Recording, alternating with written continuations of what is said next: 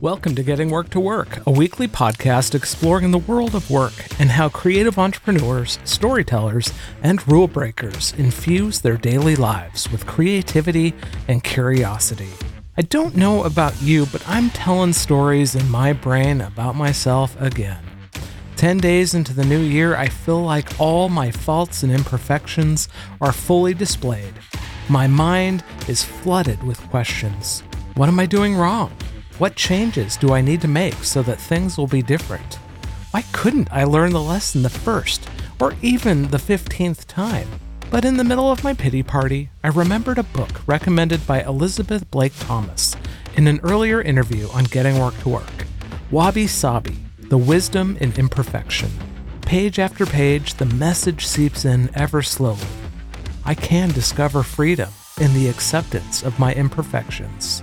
Show notes for this episode can be found at GWTW.co/753. While you're there, you'll also find the entire podcast archive, links to the short documentary series and weekly newsletter, and the latest merch to show your love and support. Like I said in the intro, I feel like my faults have been on display lately. Everything that can go wrong is going wrong. Everything that could go right feels like it's going wrong too. And inevitably, I'm filled with so many questions. What am I doing wrong? What should I be doing differently? And question after question sows these feelings of doubt and despair.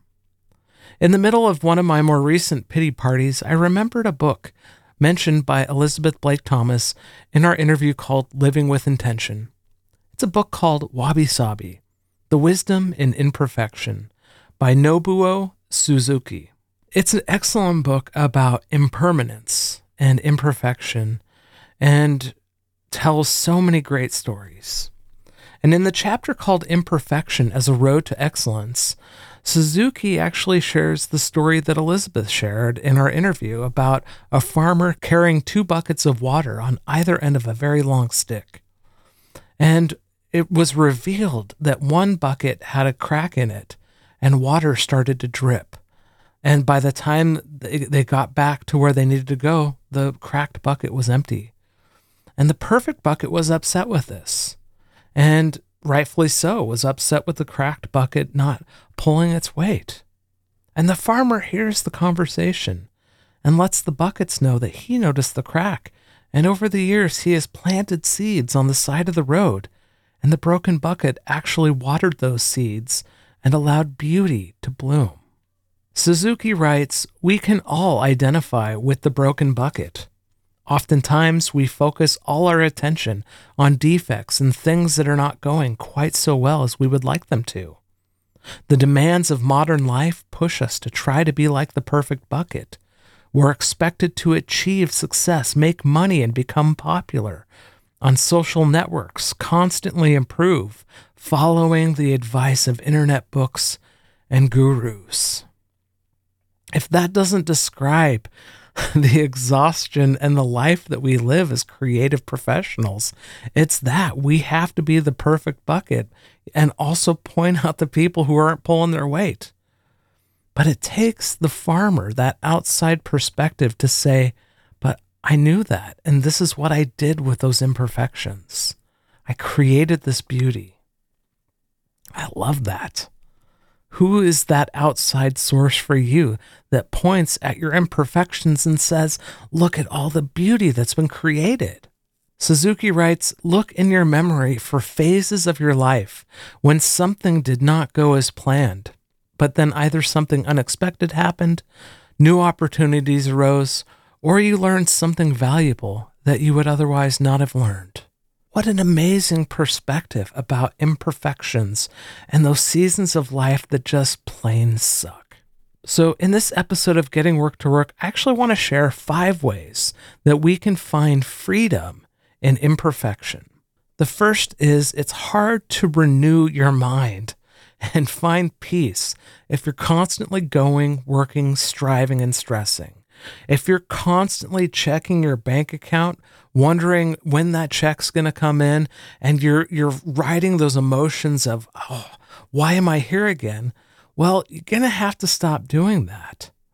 And even in the midst of those incredibly stressful moments, worrying is not going to change them. So put the phone down, shut off all those external stimuli, and get quiet. Breathe. Take a moment so that you can start to listen to yourself, to let those feelings of stress minimize so you can hear possibilities that you can't hear when you are so ripe for rage and frustration. Second, be gentle with your imperfections. You are stronger than you know. But when you're examining where you don't measure up according to some external or internal standard, it's easy to start with the stories of how much you suck and how much of a loser you are. You don't have to channel Bob Wiley from What About Bob? I feel good, I feel great, I feel wonderful. Or maybe you should, but letting yourself know that you're doing the best you can and that you're growing and learning and that you aren't the same person today as you were years ago. These are all important things that we need to hear, especially coming from ourselves and those external people, those external truth tellers. Third, surround yourself with beauty. What an amazing way to find freedom in imperfection, because nature and the beauty of nature is not perfect. This means surrounding yourself with art, nature, music, film, books, inspirational people, people doing good deeds, even religious leaders that you respect and look up to. But why beauty? Well, I think it helps us to notice the possibilities of what could be, but also what is. It's not just the things that one day we could be that. It's just embracing what they are today. And it has no being other than the fact that it just helps us feel good. As Suzuki writes, the beauty that makes us awake to the world is to be found in what is quirky, wrong, and unique. I love that. When we are ourselves, when we can find beauty in ourselves, we're accenting the quirky, the wrong, and the unique. And I love the emphasis on wrong, because so much of our lives we have to follow spoken or even unspoken rules. Think about social media, spoken and unspoken rules on how to engage. So what would it look like to be wrong when in search of the beauty that awakens you? Fourth, embrace kintsugi in your life. Kintsugi is the accentuation of imperfections. For example, let's say you broke a vase, and instead of throwing it away, you gathered all the pieces and you glued it back together and then painted the cracks to show that it was repaired and brought back to life. Yes, it may no longer be factory perfect, but the story of the cracks show an investment of time to put it back together. There's meaning. It mattered. It was important. And the same thing could be said of your life, of my life.